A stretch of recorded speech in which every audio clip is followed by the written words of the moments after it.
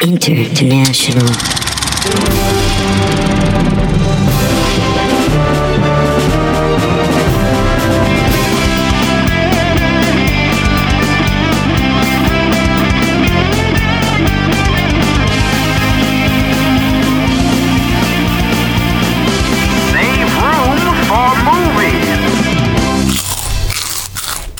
Hey, movie connoisseurs, I hope you saved room for movies because we have got a great and filling show for you. My name is Brett Larry Boots Dorman. Nice.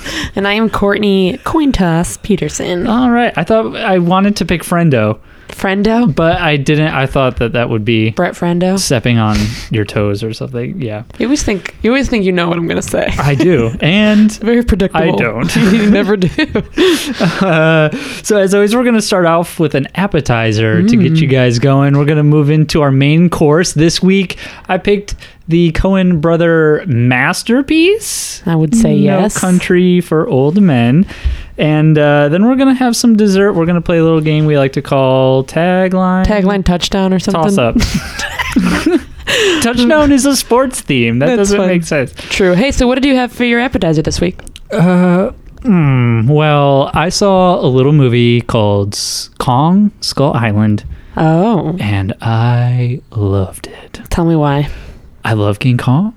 I love giant monster movies. This movie is great. John C. Reilly is in it, and it is everything you could want from a giant monster movie. It's exciting. It's thrilling. It's so well paced. I think. Like, I don't know. Some people are like, "Oh, the characters don't." Like, I think the characters have a great impact on the actual giant monsters, which is always an issue with these kinds of, like, you have, it's kind of like Transformers, right? Like Transformers, you have these giant Transformers that are out there doing the action, and then you have these human characters off to the side. So anytime you have story and action, they're not always the same. So you're like, well, why bother with it?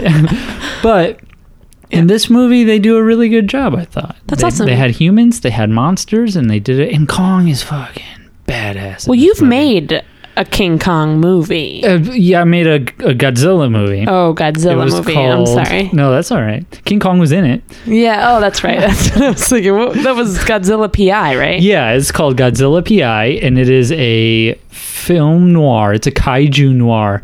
So it's human. It's always so hard to describe to people because I'm like, okay, so it's human actors playing human roles, but all the characters are inspired by Godzilla movies. Or in characters, all the relationships and dialogue and everything, it's all inspired by the Godzilla monsters. And they're like, so the monsters are in it? I'm like, no, it's human characters playing human roles. And like, so it's like animated? I'm like, oh my god. No, it seems pretty straightforward. I thought I boiled it down pretty well to one sentence of what the movie's like a about. Personification of a monster. Get it. Right. So Skull Island then was right up your alley then. So you probably, yes, cool. I went to go see it twice. Nice. I saw the movie twice too. What? Let me guess. What it? Get Out. Yeah, I did see Get Out twice. Is that your appetizer? Yeah, of course. Right. I mean, we've got to talk about it. We haven't been around in a while, but I thought, that's an appropriate movie to talk about because it's so, in everyone's Tell me why it's your favorite movie of 2017 so far. Because it's the only movie I've seen in 2017 so far. I'm just kidding. No, I loved it. It was incredible. Like, for me, and I had just, got a bunch of, free Alamo movie passes, so I just was telling all my friends, let's go to the movies, and they all wanted to see Get Out, so I saw it twice. But it was to me it was very thrilling. I loved just how it was really funny, but it was really dark, and the characters in it were so good. I loved everything about it. You didn't like it though, huh? I did like it. You did like it? I feel like you were looking at me like you didn't like it. I didn't like it as much as everyone else. I think, I don't know, I got stuck up maybe on the plot of it, which I thought was very, telegraphed is an understatement for how... and I'm not the kind of guy who goes into a movie and I'm like, I'm going to figure this thing out before the end. But I was like, this is obviously where the movie's going, so why not get there and have some fun with it? I think this movie shares a lot of similarities with the movie Tusk.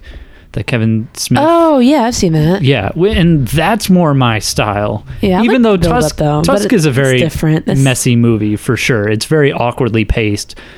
Get Out is a very well-crafted movie. Yeah, And I liked a lot of the discussion that I've had about it and listened to. Yeah, I mean, it's not. I don't really want to get into it now, just because we're two white people. But I don't know if we have anything important to say about it. But just kidding. But, well, there's white people in the movie, so that's true. Maybe you could comment on that. No. Yeah. I loved it though. Yeah, I thought very scary. what's his name? Daniel Kaluuya. Oh yeah, he was in Sicario, which may come up later. Yeah, he was great. He was great in the movie. Yeah. So there you go. That's my appetizer. Well, I just read those Sam Jackson comments on it, and I was like, so much juice going on. And I was like, whoa. Come on, he did a great job. Well, yeah. When I went to go see Kong Skull Island, I went for an early sneak peek preview, and they had an interview with Brie Larson, Tom Hiddleston, and Samuel L. Jackson. Oh, cool. And Samuel L. Jackson he was out of control in that Q&A. He brought up at every opportunity he could the fact that they had no idea how big any of the monsters were or what they looked like, and how that made the shooting extremely difficult. And he's like here it is. Like, I thought the movie was great, and he's like, yeah, I had no idea what was going on. And you're like, okay. But that's so Tom funny. Hiddleston was great in that Q&A because he took control. I hate in Q&As when like the moderator asks way too many questions, and the Twitter questions they asked were so dumb. So then they're like, okay, bye, that's the end of the interview. And Tom Hiddleston's like, wait, all these people came out here to see this movie, and he's just like, you ask a question. It was great. Yeah, mad props to Tom Hiddleston. Hell yeah. So shout out. All right, let's get into boy, it. Tom Hiddy. What movie did we watch? I'm just kidding. We watched No Country for Old Men, and I don't know how to talk about this movie without sounding like a SNL fusion of the Chris Farley Show and the NPR girls. Me too. I kind of feel like a fangirl. Like, yeah. It's such a perfect film all the way through everything. This may be the most meticulous movie told through the tiniest details. Like, there's nothing in the movie that's really like big and flashy and like, this is what you should pay attention to. Yeah, the actions are so small, like from the way that, Anton will like kill somebody to the way that he, like reveals that he already has killed somebody, or like everything is like these little tiny minuscule sort of like actions. But there's all these huge things that are happening. It's amazing. Yeah, by the end of the movie, like the big climax happens off screen. I know. And we should say spoilers as always. You can't talk about a movie without talking about a movie. We're jumping right into it. So the climax of the movie happens, and then there's 20 more minutes of just people like talking about things that are wrapping it up, but without ever telling you like, oh, hey, remember that bag of money, that this and this, or hey, you remember that thing that happened here, or like, it's just so good. It seemed like to me, like I even kind of like thought, like it reminded me so much of so many other movies that the Coen brothers have done, but they took every piece of like cool piece of those other movies and like mastered it. That's what it seems like. I mean, they're and I don't know. There's a point where Anton is just driving through with the little tracker. Yeah. And I just like, it's intense. Just the idea of like how meticulous this movie is, and how confident, like when you talk about confidence, I think the Coen brothers have always shown that they're very confident filmmakers. But just to have a movie where a guy's just driving around with a tracker and have that be thrilling, and to know from the get-go that like, yeah, we can do something with this. And let me ask you a question. Yeah. Have you ever read the book? No, I haven't. I mean, okay. I was like, oh no, am I going to be in trouble? No, I have no idea. I'm sure. No, I don't care about the book. I'm just kidding. The books are dumb. The movie's awesome. Name 5 podcasts that talk about books. You can't do it. I can.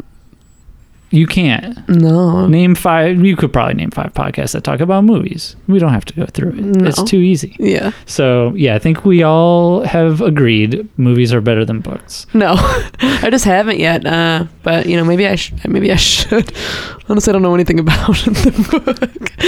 Oh. I don't know. So, this movie opens on a voiceover from Tommy Lee Jones, which we'll get anytime he's on screen. He's just kind of waxing poetic about the meaning of life and death. Yeah, he's just like the old man, like he's like the Jiminy Cricket or something of this movie, but like a dull old man version. Like he's having this existential crisis where he feels like maybe he should have. He's like, the world is bad and I don't know how to deal with it. Yeah, he's like, I wish that I had been killed in action. Almost like he's dreading death because he feels like the world is too much for him.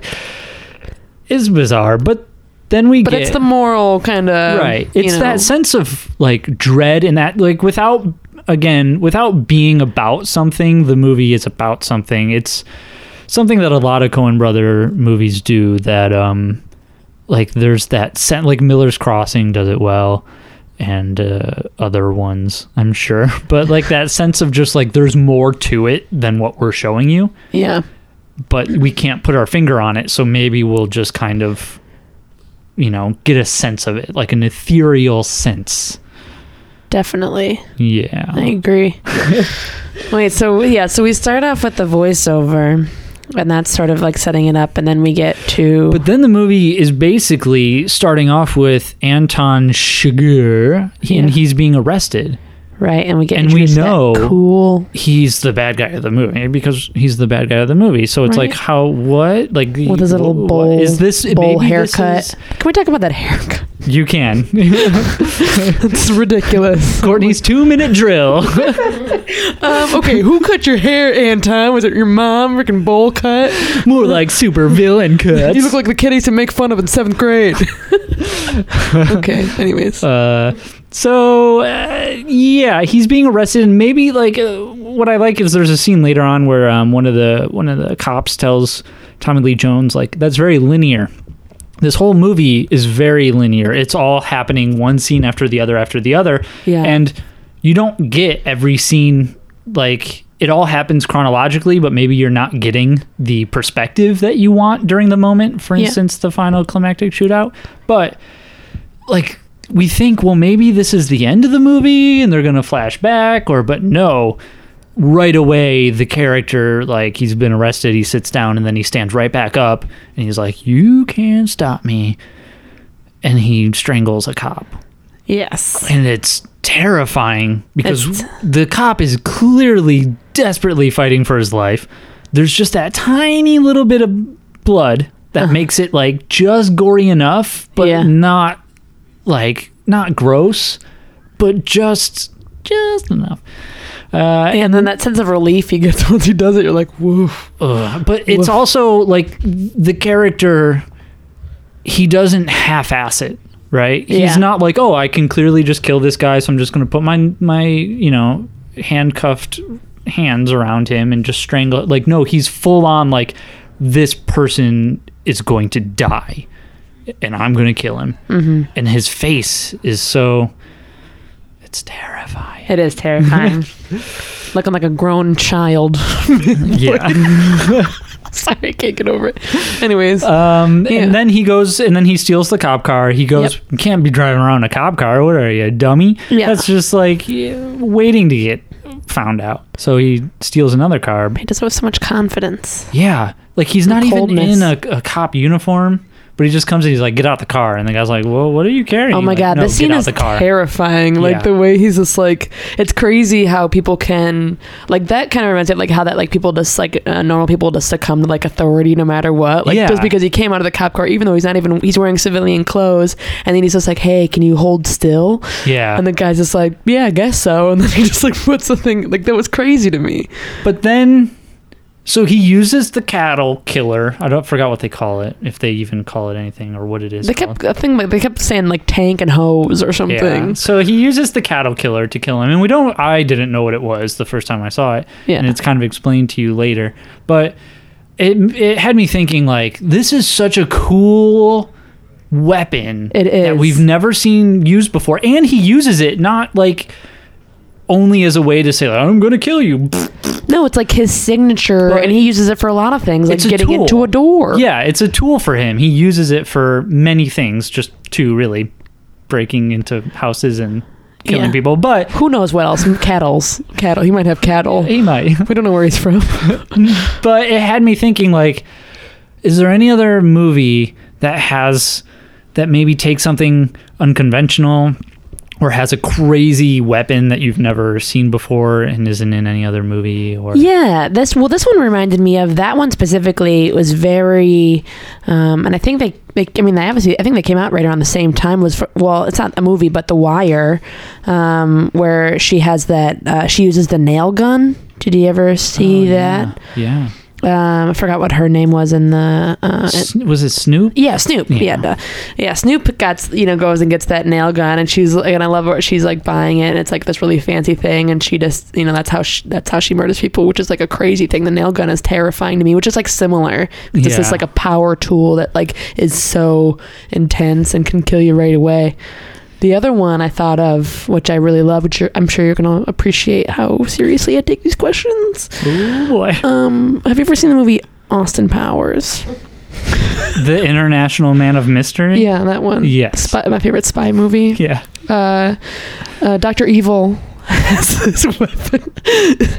Sorry, the sharks with lasers was another one I love. Well, they couldn't get the sharks with lasers, right? So they had to. I like the idea of they're it. alluded to, yeah. Sharks with frickin' lasers. That's my other favorite unconventional weapon. All right. How about you? Well, in speaking of the nail gun, that's also used in Devil's Rejects. The character kind of like ties them down, and he's like, That's right. Oh, that's so scary. which is I love Devil's Rejects because it takes the bad guys and makes them like goofy and silly, and even though they're horrible, like exaggerated serial killer people, Yeah. by the end of the movie when the bad guys are being tortured by the cop, you're like, oh, the cop is the bad guy, and that Rob Zombie, he makes very thought-provoking movies, he does. So yeah, he does. but I thought of, let me see, unconventional weapons. Clearly, I thought of, you ever see Master of the Flying Guillotine? No. One of the best martial art movies ever made. It's like Street Fighter the movie. Every character has a gimmick, and it's just a tournament movie, basically 90 minutes of martial arts fighting. Yeah. The guy, he has a thing, he throws this weapon and it lands on your head, and then when he pulls it back, it just pops your head right off. Master of the Flying Guillotine, That's a good great one. movie weapon. Odd Job, and I'm not a big 007 fan, but they make fun of it in Austin Powers, right? He uses the shoe as a weapon. Yeah. Odd Job has the hat, and Die Hard 2 has an icicle. He uses an icicle. I like the icicle one. That's the only one I was thinking of too, but I figured you were going to talk about it. But then my favorite one, just because of like it makes you like wince in gruesome terror. What? Is the toilet lid in True Romance, when Patricia Arquette has to fight for her life against James Gandolfini. That is just like it's just so heavy, and it's Yeah. like, goodbye brains. I am wincing right now. Yeah, that's a great one. So I think the toilet lid would probably have to take the cake for me. Sharks with lasers. All right, cool. So I love that question. That's a great one. Yeah, and but then we get to one of like the most out of place uses of CGI. Maybe you're in talking movie about the deer? history. Yeah. Like, this movie is a masterpiece. And when people say like, oh, Green Lantern is bad, like Ryan Reynolds' head in Green Lantern just floats awkwardly, or there's this movie, God, I can't remember it, Deep Sea Rising or Deep Rising or something with Treat Williams. I watched it like 100 times as a kid because it was always on TV. Yeah. It's like this cruise ship and these monsters, tentacle monsters, are attacking it. Like, that movie has some bad CGI. And Okay. But like, those movies, like, those things are fantastical, and you need, like, there's no other way to do it.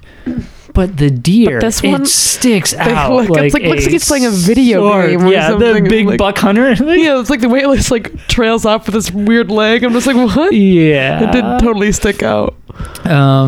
Because like the rest of it is so.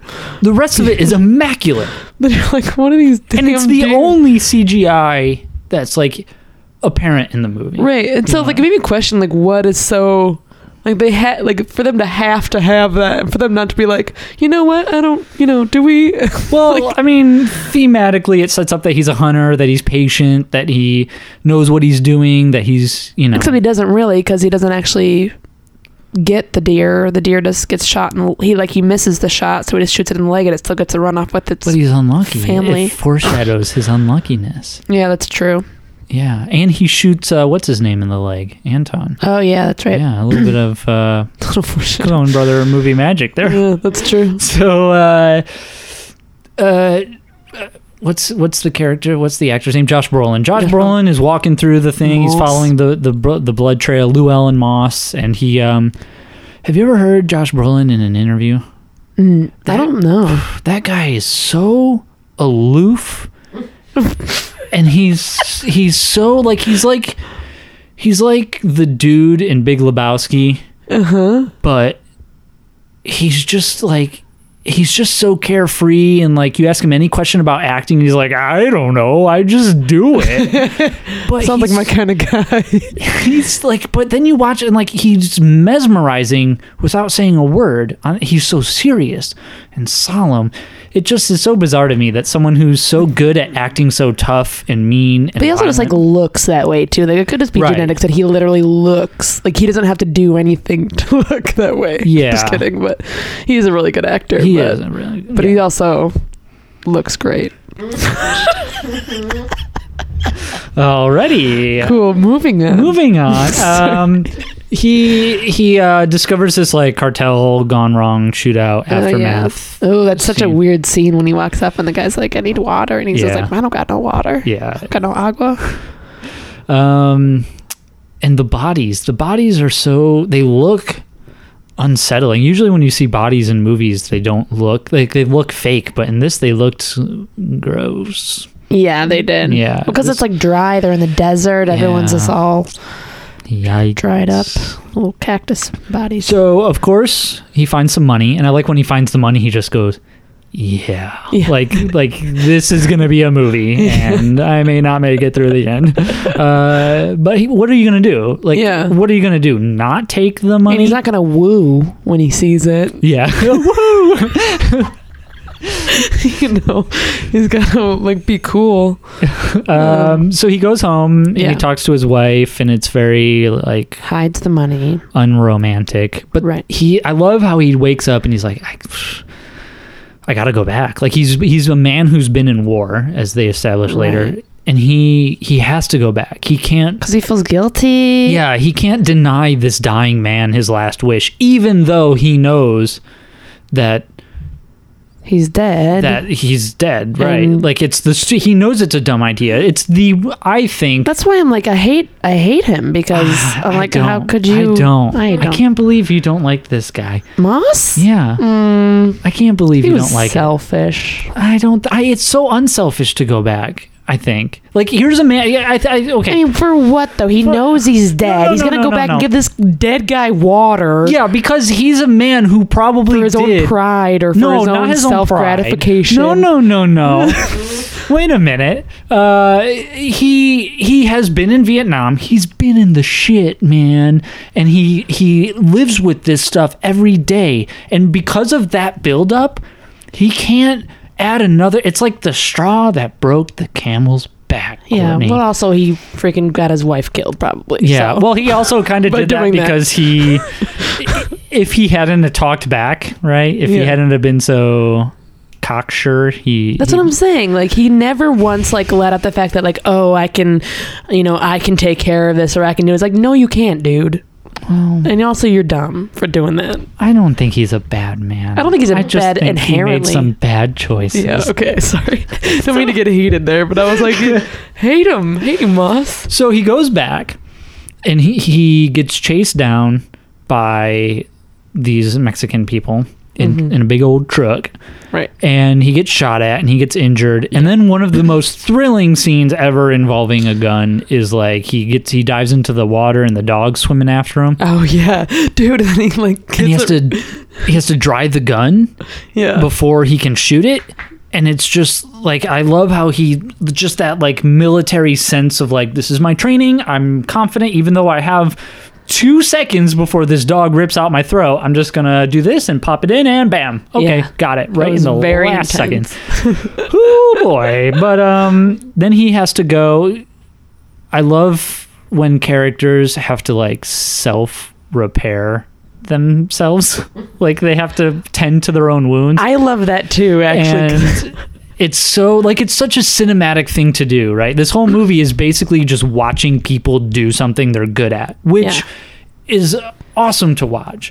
So he has to like pick all the stuff out of himself, and he uses his shirt as like makeshift shoes. And they do that, and Anton does that throughout the whole movie too. Like, so they're both like similar, I think. But I know you had a question about... I was just basically, my question was, because I love that in movies where you have like the villain or somebody that like has to like take care of themselves. They don't have the option of a hospital, like otherwise they're gonna get in trouble or whatever. So I was like, what would you do if you had no hospital? Would you be able to, like, if you got injured, like, would you even know what to do? No. I would be like, if I got injured, I had no access to a hospital, I would just be like... I feel like one of the things you see in a movie the most is characters taking alcohol to numb the pain. See, that's my first thought too. And that is like the worst thing you can do. Oh, really? So, I would have been like, who's got whiskey and just poured it all over, whatever. No, like alcohol is not, it doesn't work like that. But I feel like there's so many movie tropes that, I mean, I love the ending of Jaws. I love it so much, even though it's unrealistic and that's not how oxygen tanks work. Like, I don't care. That's something that happens in movies. And what's the one with James Franco, or where he... Oh, yeah, 127 hours. 127 hours. Yeah, that one too. Like, ooh. When he cuts the tendon, that's when it gets I would have been like, bad. You know what? I'm ready to die. Yeah. I'm just going to go to bed. Go to bed. I would give up. If I had an injury that I couldn't get tended to, I would give up immediately. That's how much of a weenie I am. Just using your... oh, no. Using your camcorder to record your last, like, okay, I'm still working on this material, but... Please, hey guys, please play it at my funeral. You kind of have to laugh. I'm definitely not willing to cut myself right now, but I do want to say I feel like another Texas movie, From Dusk Till Dawn. You ever see that? Right at the beginning of that movie, Quentin Tarantino gets shot through the hand and he uses duct tape to kind of tape. I feel like that's the best I could do. Oh, SLC Punk has a good one too. Do you ever see that movie? SLC? I have, but it's been a while. Yeah, so basically, there's so Punk, the one guy, and he like gets like some kind of wound that just gets like so crazy infected, and then he ends up like dying from complications of it or something. But he just like does a terrible job of just like wrapping it and like I don't like that T-shirt. It has to like peel it off. It was like real gross. No, actually, you know how when you go to Regal movies, they have those little name tags, and it's like, my favorite movie is Harry Potter, or like, you know, I've never seen that, but that sounds cute. People will put like just the newest, latest movie, like my favorite movie is Frozen, and I'm like, okay, I'm not judging you and what your favorite movie, like one person's favorite movie was La La Land. Like, is that your favorite movie, or is that just the last movie you saw? Yeah. Okay, but one guy, his favorite movie was SLC Punk, and I was like, that's not a movie that you normally see. That's pretty interesting. I loved that movie in like high school. Because it was so like, oh yeah, it's a high school kind of movie. The guy I had a crush on loved that movie, and didn't work out. Well, he's still a punk, I think, though, and I feel way better for it. Like, maybe it did work out. Maybe. It's a good movie though. So now we get probably the quintessential No Country for Old Men scene, which is the coin, and it's. I don't know what to say. It's terrifying. If you've seen it, you know. Like, yikes. Yeah, it's very intense. And I love that, like, he's so villainous. And I love anytime a villain in a movie has, like, this, like, sort of, they live by this other, like, set of code of ethics or whatever their own, like, little code is. And they have, like, these, like, gambling things. So it's, like, a game for them. Right. Like, I kind of love that about him. Well, there's definitely the world of the... There's 3 worlds kind of going on here. There's like the world of the cartel drug running thing. Right. There's the world of Anton and like the His own crazy psychotic psycho killer thing. Yeah. And then there's just the normal world of polite people doing the polite pleasantries and just normal people And just getting wrapped up in trying it. to pass the time. I think one of the characters, this character might even say that. He's like, I'm just trying to pass the time.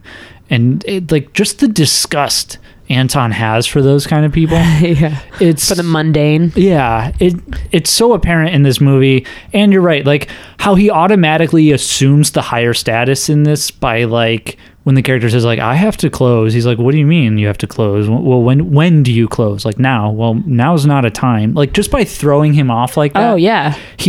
He's like such a power, like it's such a power trip control thing over him, very manipulative. That's why he's so scary to me, because like I feel like if I were to ever come across Anton, like I would submit to anything he said, because he just has that like crazy power confident thing that crazy people have. It very much reminds me of like a Michael Mann character, like a Heat or Collateral or Thief. It's very much just like this very clinical way of looking at a conversation and using it to your advantage. Yeah. Very crazy. I love when he's just the whole conversation, but when he says like, you know, I need to know what's at stake here or whatever. He's like, well, you've been putting it up your whole life. You just don't know it. Like, it's so good. And the other actor in this scene does an amazing job as well. Like, could you imagine having to act against Academy Award winning, what's his name? Javier Bardem. Like, the Coens are just great at finding those people who are like real people. Yeah, definitely. The real America. It's like the more serious version of that coin, or that convenience store scene in Raising Arizona. Yeah. And I also just they perfected the convenience store scene in No Country for Old Men. I love how at the very end, even though Anton Chigurh doesn't get to kill the guy, he's like, well done. He's like, I got to give it to you. You got it right. Props to you. It's just a coin. Yeah, he lives by this weird, gambling. So now we start to like get into some of the nitty gritty of the movie. Characters are putting the plot in action. They're getting the ball rolling. We start to meet Tommy Lee Jones for the first time. Right. And he plays a sheriff who just spouts out these great sort of Southern, what do you call them? Like little sayings. Yeah, quips. Yeah. Southern quips. He's living in the past, always talking about. I love, when the guy, he's like, that's a dog. Yes, it is. But Tommy Lee Jones, again, he waxes poetic in this movie. He talks about dreams a lot in this movie. He talks about things that are happening. So I thought, what other Tommy Lee Jones characters from what other movies, like if you had to guess what their dream would be like, what character would you pick and what would their dream be? I love this one. Well, I mean, I like the dream itself because it wraps everything up so perfectly that like the dream sort of represents like, how the world is like so bad, but then you still have, I don't know, like you're just in it, you have to accept it. That's kind of right. So I picked Tommy Lee Jones. Favorite character he's ever played is K from Men in Black. That's his favorite character? That's my favorite character. Oh, that's your favorite character. All right. That's a good one. Could be his. I would imagine. Will Smith seems like a riot to work with.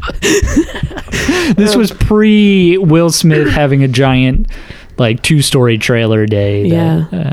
So in his dream for Men in Black, it's him and his cat attempting to save the universe from outer universe sources.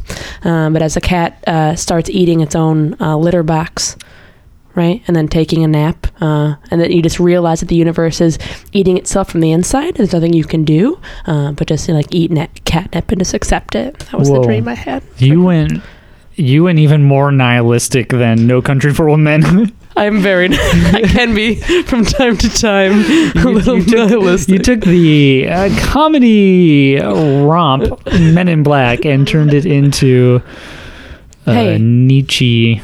I'm a dark gal. Well, just kidding. Right. I picked. Did you ever see a little movie called Rolling Thunder? No. Oh god, this movie's great. It's like a spiritual successor. I think it comes after Taxi Driver. Paul Schrader wrote it, and he wrote Taxi Driver. It's this movie about a guy who comes home from war.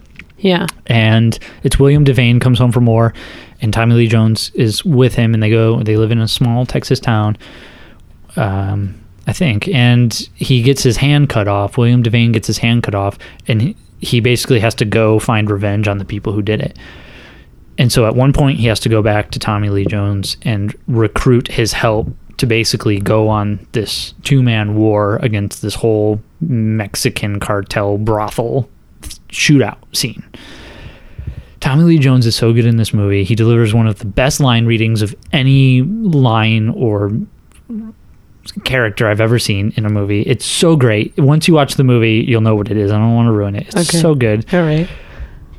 I imagine, did you ever see a movie called House, where this guy, he's like a Vietnam vet and he's writing his memoirs about Vietnam? Oh, yeah. And his buddy comes back from the house. It's like this supernatural thriller. His buddy comes back as a ghost, and he's like this giant zombie soldier. And the whole movie is about this guy dealing with his inner demons that are personified. I figured that's what his dream would be. His dream would be these crazy Vietnam vet, like these giant 20-foot, like a Sucker Punch type movie, where like these giant 20-foot, zombie Viet Cong and all these dragons and stuff, and he's just like in this hell of like this video game type character who just takes abuse and gets killed, but he keeps coming back to just be in this perpetual war that's on like this. The jungle's always on fire, but like his skin is so burned he can't feel it. And then he wakes up and he's like, now I have to deal with like small talk in my family, and like he would rather be in hell than normal life. That's kind of what Rolling Thunder is. Yeah. So I guess I went a little dark too, but yeah, I like that. That's a good one. No Country for Old Men will do that. It's not like a cat eating its own letterbox and it being the universe crumbling from the inside. But yeah, I guess I thought of this not that long ago. So again, we get more stuff about one of the more comedic scenes in the movie is when Anton Chigurh visits the trailer park. Oh yeah, and that receptionist is just like, she ain't having it. She's like, I can't tell you where he is. Didn't you hear me? And I just, again, it's that kind of like well done coin toss look of like, the look on Javier Bardem's face is like he hates this way. He's never wanted to kill someone more in his life, and yet he's like giving her this look of like, well played. Like, you have no idea what you're up against, and it's only when the toilet flushes that he's like, you have no idea how close you are. Yeah, it's like a cat like being amused by the mouse or something. Yeah, like trying to, it's like he's like, you don't know the pain I could inflict on you right now. So then Llewellyn sees his wife off to go to the mom, and Tommy Lee Jones visits the trailer park, and he's very good at looking at the clues. Oh yeah, the milk, and the door, the indent on the wall, and he like, oh, we gotta put an APB on this or whatever. He's like, on what? A guy who drank milk recently?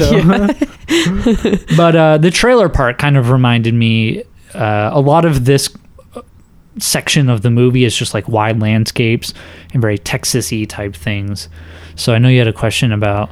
Oh yeah, no, I just love. I'm so excited that we get to do like a very specifically Texas movie to speak. Because every Coen Brothers movie is pretty like location, centric, or each has their own character. So it's cool to see one from Texas. So I just, didn't know if you had any other like really good examples where like Texas sort of like plays a character. Like it's like old time, like they have that very old Western feel about this movie, and I felt like Texas played a character in itself. So I didn't know if you had any other examples of that. Well, I think Sicario, as we mentioned earlier, Sicario is very good because I love that scene with Emily Blunt, is that her name? Emily Blunt and Benicio del Toro, where she's like, oh yeah, so we're going to El Paso. He's like, something like that. Yeah. And it's just, but like El Paso, I love in any movie though. Like I feel like El Paso. There's got to be so many movies about El Paso. I thought of obviously Texas Chainsaw Massacre. That's what I thought. That's probably too. like the best. It's in the title. And Dusk Till Dawn actually is Texas too. Any movie with crossing the border, obviously, is going to have a lot of that. But Blood Simple. Yeah. Is another earlier Coen brother movie. Like you said, like they took pieces from every one and they did it. But in terms of like how Texas plays a character, I think, there's just big spaces. Texas is a very big state, and there's a lot of, driving and highways in the movie, and just a lot of the still and steady shots of just landscape show how expansive it is. And just the simple life, that sort of slower paced life that like, oh, you're having car trouble? Well, before I help you, let me talk to you about airports and airports. Like, oh, you heard about that? Like, you go you need an airport or an airstrip? Well, where are you headed? Oh, you just need to get away. I've been there. Like, oh, can you help me with my car or not? Like, I feel it's so different. Yeah. I remember when I went from New York to Florida and I had to drive down, there was a point where I kind of hit into southern territory, and I went into a gas station, and the lady was like, are you from the north? And I was like, yeah, why? She's like, because you just seem like you're in a rush or something. And I'm like, what are you, like, no. She's like, well, you got to get used to it. And she's just started like, where are you headed? And what are you doing? And I was like, well, I have an internship that would drive at Disney. Me nuts. And she's like, well, you got to get used to this because we're a lot slower paced. I'm like, I just want to pay for my drink. Dude, like, I would freak out about that. Like, that's the thing that I don't like either about the South. Like, the times that I have, I'm like, just give me where I gotta go. And like, I'm not in a rush. Yeah. But I don't need... But I don't want to waste time talking to some person I don't even know about nothing. Sorry. So how about... So it's... Yeah, I'd rather just look at my phone or play Bejeweled or something than to talk about... I want to waste my time on my own time, all right? Waste my own time on myself, on my own time. Sometimes my girlfriend will kind of like, why are you so angry about this? And I'm like, I'm not angry. It's like a very Larry David-esque, like, I'm just being heightened about it. But like, yeah, if you're going to give me small talk, like, either you better be really good at it or you better wrap it up real quick. So how about you? What did you think? No, I pretty much had the same ones. Dusk Till Dawn, Texas Chainsaw Massacre, same thing with the pleasantries and just like everything being slowed down.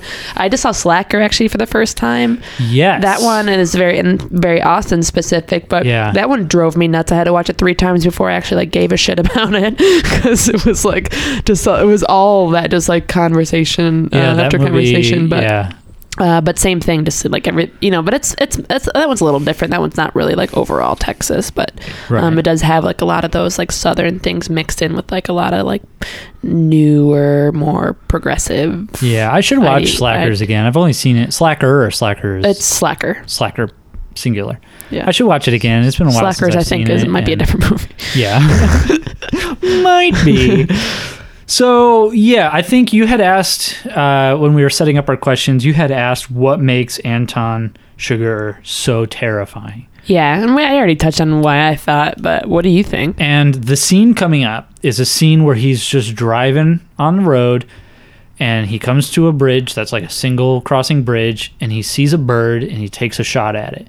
And for the longest time, I could not figure out, why does this character shoot at this, like, why, like, it's less than a minute long, it's probably like 36 seconds long at most, and why even bother putting that in? Like, what's the point?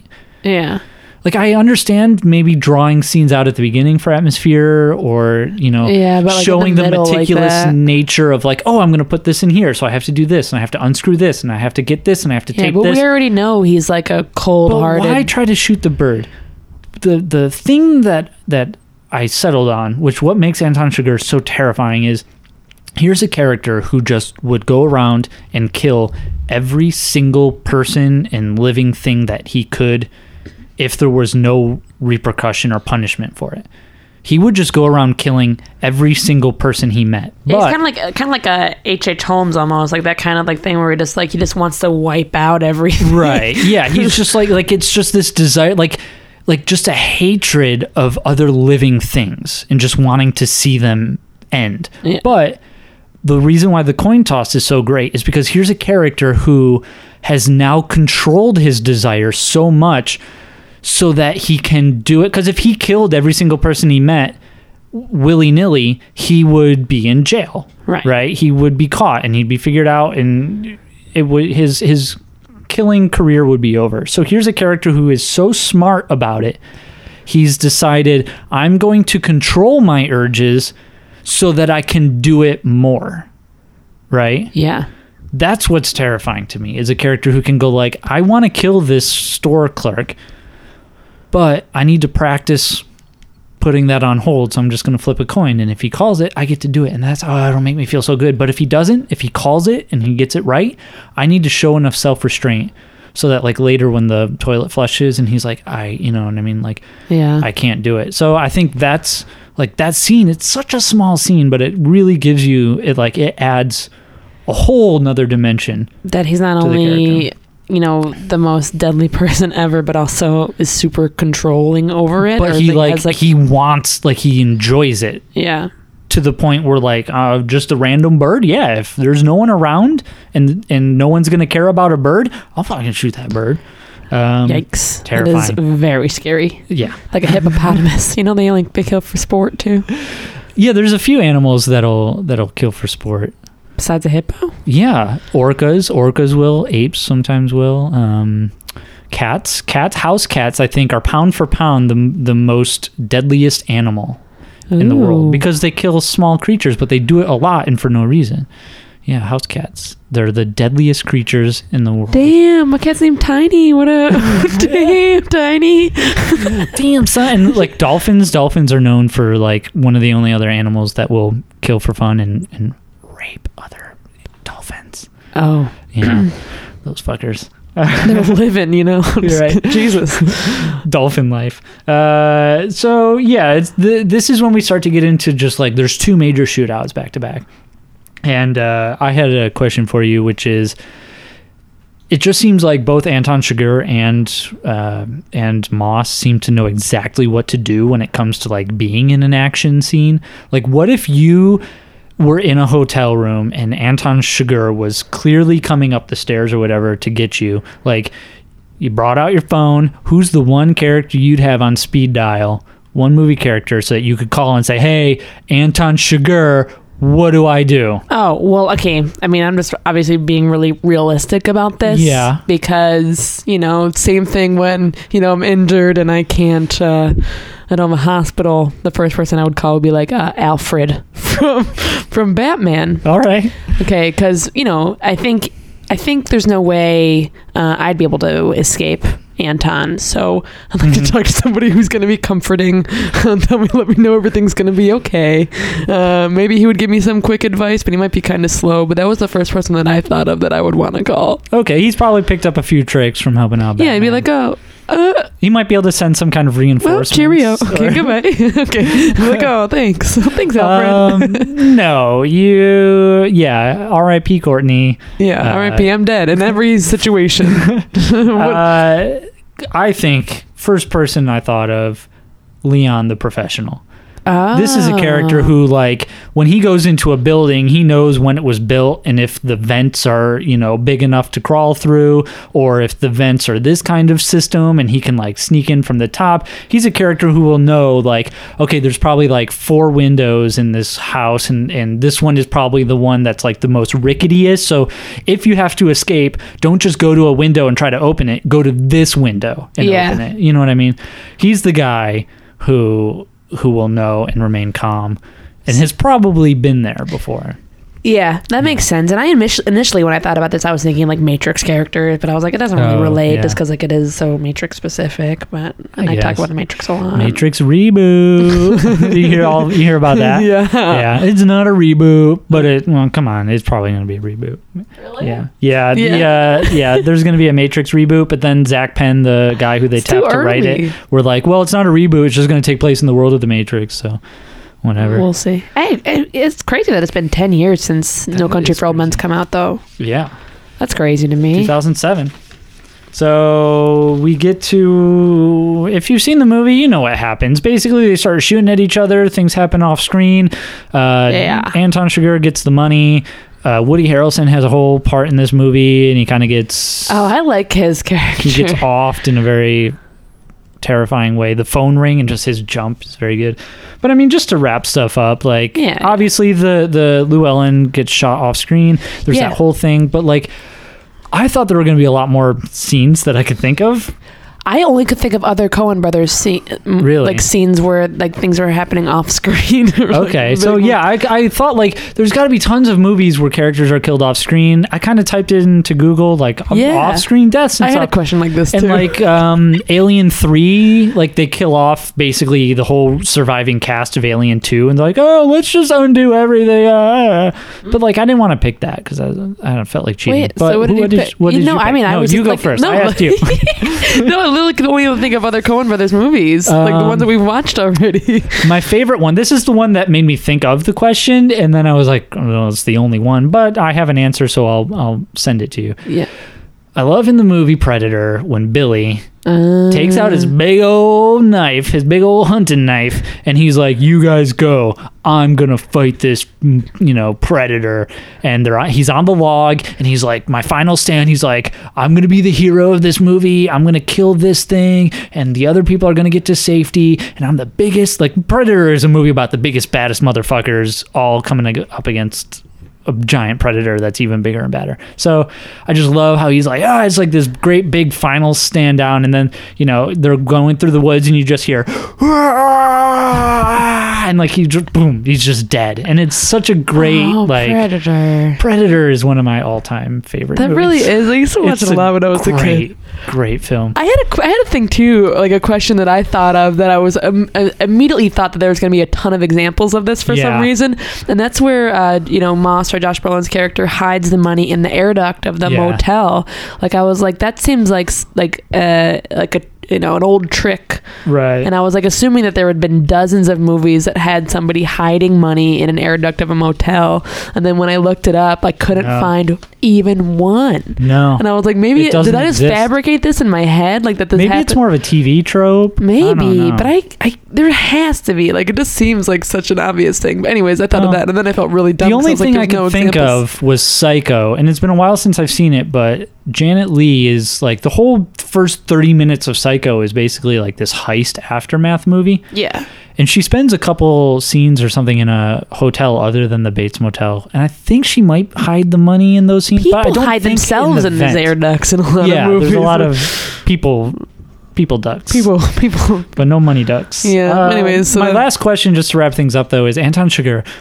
Coming back to him a lot. He's a big part of this movie, but he's very serial killer methodic in this movie. Very slasher filmy. He's got a gimmick, and he kills a lot of people. He's very cold about it. Yeah. If you could take any slasher killer from any movie horror franchise and replace them, with and swap them into Anton Chigurh's place, who did you pick? No, I don't know. Yeah, I don't know if this counts as a slasher, but I picked Hannibal Lecter. Okay. Because I thought that they were both like very cool, calm and collected, like never like wavering under pressure, that kind of thing. I just thought it would be a little bit different. The whole scene in Silence of the Lambs where he uses the face. Yeah. That. Oh my God. Yeah, it's just like very, very chilling, but he'd be a little slower, and he'd be a little kill more people taunting, in a different way. I think, right? Yeah, like he's the one that has less control over, because obviously he got caught, but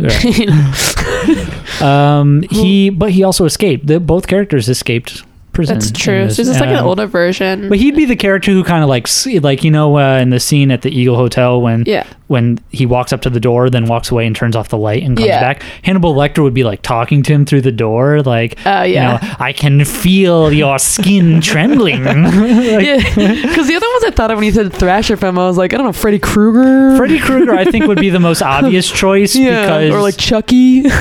Chucky was a good one. I did think about him, but I think Freddy Krueger would be the most obvious choice because he's so tonally different. Yeah. But I picked Pinhead from Hellraiser because this is a character who makes a bad choice and pays a big punishment for it. Just like, you know, you open up the puzzle box and you get what's coming to you. You get your comeuppance. And in the original Hellraiser script or the book, Hellraiser Pinhead was a woman. So if you could get Cate Blanchett to come in as God. Or Tilda Swinton. I did think about Tilda Swinton, but you know what? She already did the bald thing in Doctor Strange. Okay. So I thought if Cate Blanchett, who has done villains before, Indiana Jones, not a great villain in that movie, but Hannah. Frances McDormand. Have you ever seen Hannah? Yeah. That she is so good in that movie. Very good. But yeah, so that's No Country for Old Men in a nutshell. Hey, we did it. What a great movie. Very filling. And the ending I loved too. I liked the conversation. It really ends on just a cut to black. Oh, that's the end. Tommy Lee's still cranky old man.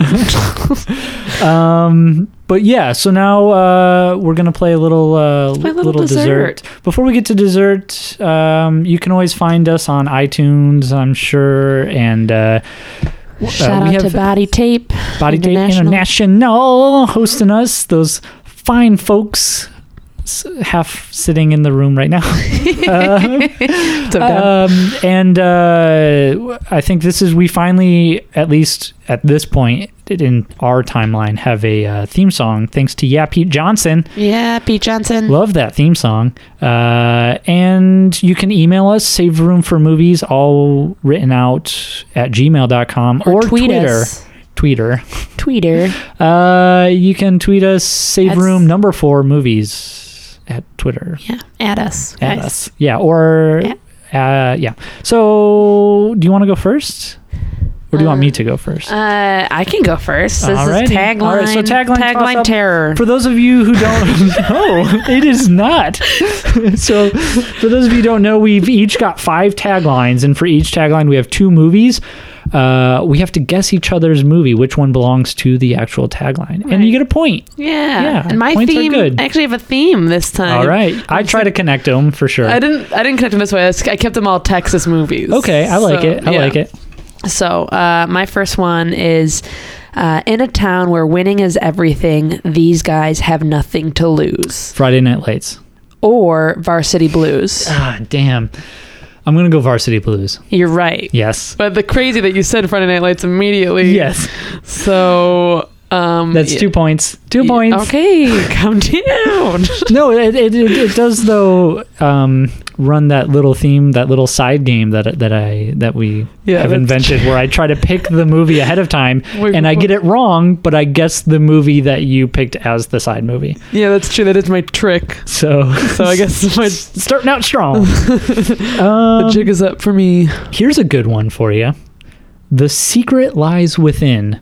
Is that Identity or Dr. Jekyll and Mr. Hyde? Identity. Yes. You're right. It is a movie that takes place like in a motel. Yeah. That seems like Dr. Jekyll. That seems a little vague for, I don't know. Well, I guess taglines are super vague sometimes. Yeah. It's crazy. So vague. The Secret Lies Within is already a vague. Yeah, that's what I mean. Yeah. True. Okay. Here we go. Here's the next one. It's going to be a wild ride. Is that Gone in 60 Seconds or Death Proof? Death Proof. You're right. Yes. Yay. Death Proof is the Texas movie. Yeah. I didn't even think about it. I only have 4, by the way. Oh, well, I guess I get a free point. Extra point. I do need it. I think I'm very far behind. So, Love Thy Neighbor. Is that Red State or Disturbia? It's Disturbia. It is not. Oh, no. No, that old classic Shia LaBeouf movie. Not Disturbia. It is Red State. Red State's a Texas movie. Okay, good. So, very nice. Good connection there. Yeah. Okay, here we go. Lust, obsession, revenge, ... redemption. Is this The Apostle or Old Boy? Old Boy is not a Texas movie, I feel like. Yeah, these are the ones that are the answer, not always Texas movies. So I'm going to go The Apostle. Yeah, it is The Apostle. It's not because it's a Texas movie that I picked that one as the winner. Oh, well, all right. That's fine. Have you seen The Apostle? No. I haven't either. Yeah. I know the tagline pretty well. Yeah, I mean, the tagline is so intense, but it's just like some guy in a field with his arms up. I was like, what movie is this? I don't know anything about it. How about An Army of One, which is the tagline to so many movies, but is it specifically The Outlaw Josie Wales or Punisher Warzone? Wait. Okay, say that again. An Army of One. Outlaw Josie Wales, Punisher. It's Outlaw Josie Wales. Yeah, it is. If you've never seen Outlaw Josie Wales, that is my dad's favorite Western, and it is very good. It is filled to the brim with these Southern type, like, you know, are you just going to whistle Dixie, you know, that kind of stuff. Yeah. So if you like the No Country for Old Men, Tommy Lee Jones character, Southern quippiness, yeah, watch this movie. Cool. It's very good. I like it. All right. I will check it out. All right, here's my last one. Okay. Because I fucked up. Here we go. At the edge You really mossed this one up. Yeah. Real moss and fool over. Okay. At the edge of the world, his journey begins. Is this Castaway or I Am Legend? Castaway. God, man, you were good today. You got every one of them right. I like it. Here you go. Here's a good one. This one, all right, well. Scream Your Last Breath. Is that The Descent or Final Destination? Descent. Yeah, for sure. Why for sure? Because Final Destination is not Scream Your Last. What? Why not? It's a movie about like roller coasters that kill you. And yeah, but like it's all you're screaming, and then it's final. It's final. Last is final. I don't even remember any screams. I don't in like Final this game anymore. Why? Descent, you're winning now. Well, okay, I like it. Okay. The Descent is a movie where a character is injured and it's very gruesome, and they have to reset the wound, and it's great. I think I might have used The Descent before or talked about it before. If not, oh really? If not, I'll talk about it again. Yeah, well, let's talk about how many times I've brought up Ace Ventura on this podcast. Alrighty then. Here's a great one. It's very long. I wanted to pick a movie like Le Samurai or Le Cercle Rouge or Night of the Hunter, which I thought of in terms of like a very cold, methodical killer who hunts you down. But those taglines are so bad. The French are very bad at making taglines. The tagline for Le Samurai, which is a great movie, is "Things go wrong for this successful French hitman." Like, what the fuck? That's whatever. And you make great movies, but not great taglines. And the tagline for Night of the Hunter is something like, "The scenes, the characters, you'll want to see this one." Like, what? So here's one that I kind of mirrored the last time. I picked my final one is super duper long. Here is a tagline. Okay. You get tough, you get tender, you get close to each other. Maybe you even get close to the truth. Popeyes. No. Something about tenders. Is this The Maltese Falcon or Chinatown? That's a really good one. Read it again. Again. And a southern accent. You get tough, you get tender, you get close to each other. Maybe you even get close to the truth. I think it's Maltese Falcon. Nope. Whoa. It's Chinatown. Yeah. Crazy, right? And Chinatown is a movie where a guy is kind of hired for a job and he doesn't let up on it. Right. Yeah, like that's true. It makes sense now, but yeah, that's a really good one. Thank you. I like that one a lot. Yeah, I think all of ours were good. Thank you. You're welcome. And thank you to me. Are we ready to... Well, before we hear about our next movie, do you have anything you want to plug or talk about? Or yeah. Any final thoughts? Any depressing nihilistic dreams you've had lately? Not really. There's been I think just the whole world is pretty in that mind frame.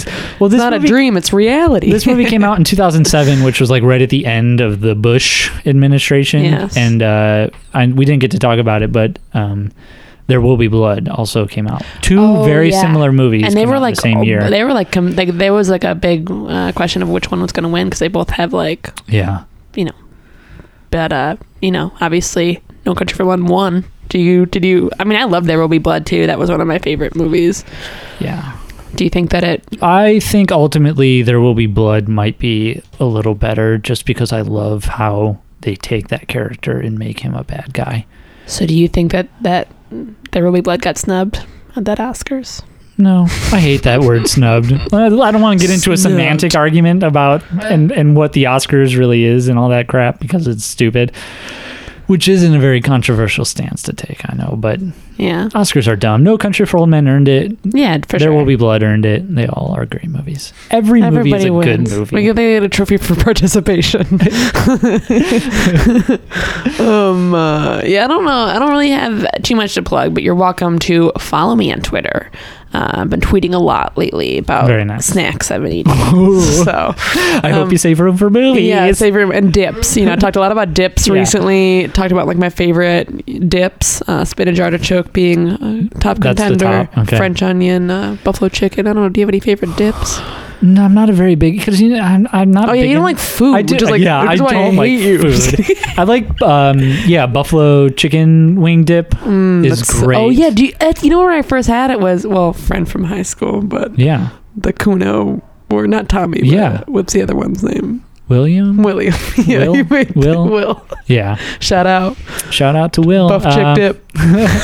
Buff chick dip. I think it might be a little bit of a northeast kind of dish, but it's great. But anyways, you can follow me on Twitter and find out more about dips at Courtnakovia, Courtnakovia. If No Country for Old Men was a dip. Ooh, we should ask more food-based questions. We really should. I don't think that's what this is about, or should be. If No Country for Old Men was a dip, I think it would be it'd be a queso. Okay. For sure. A spicy queso. How about you can follow me on Twitter? Yeah. At Punch Brett's Face, Brett with 1 T. And Letterboxd. If you feel like you want to read about movies, I write movie reviews. I try to write one good thing about every movie I see, which sometimes is easy and sometimes is not so easy. So I just watched The Accountant, which it's like what? Yikes. I actually was really enjoying the movie, and then the last 40 minutes happened and I was like, this movie has just thrown out anything it had going for it. It just threw it out the window and it just became more and more absurd. That movie is crazy. Not to mention the fact that autism is a superpower. Okay. But so what movie are we going to watch next week? Right. Okay, cool. Next week I wanted to take, I think we're balancing pretty well. Yes. As far as like dark and then lighter. Yeah. This one I picked is the first Coen Brothers movie I ever watched. Not my favorite, but the first one, which is Oh Brother We're Out Thou. Oh boy. So we're gonna watch that one. I can't wait. Excited? I've only seen it once and I wasn't a big You weren't a big fan? I saw it like 10 times. I feel like growing up I watched it so many times for some reason. Like I had my dad had like the soundtrack. Huh. Yeah, it's got a good sound. Like a musical what is it? The Soggy Bottom Boys? The Soggy Bottom Boys. But I am looking forward to rewatching it. Okay, great. All right. I'm excited. And as always, Brett, save room for movies. Did I do that right? Yes, you did. You did a great job. Closing it out. Courtney, the Closer Peterson. And, just kidding. All right.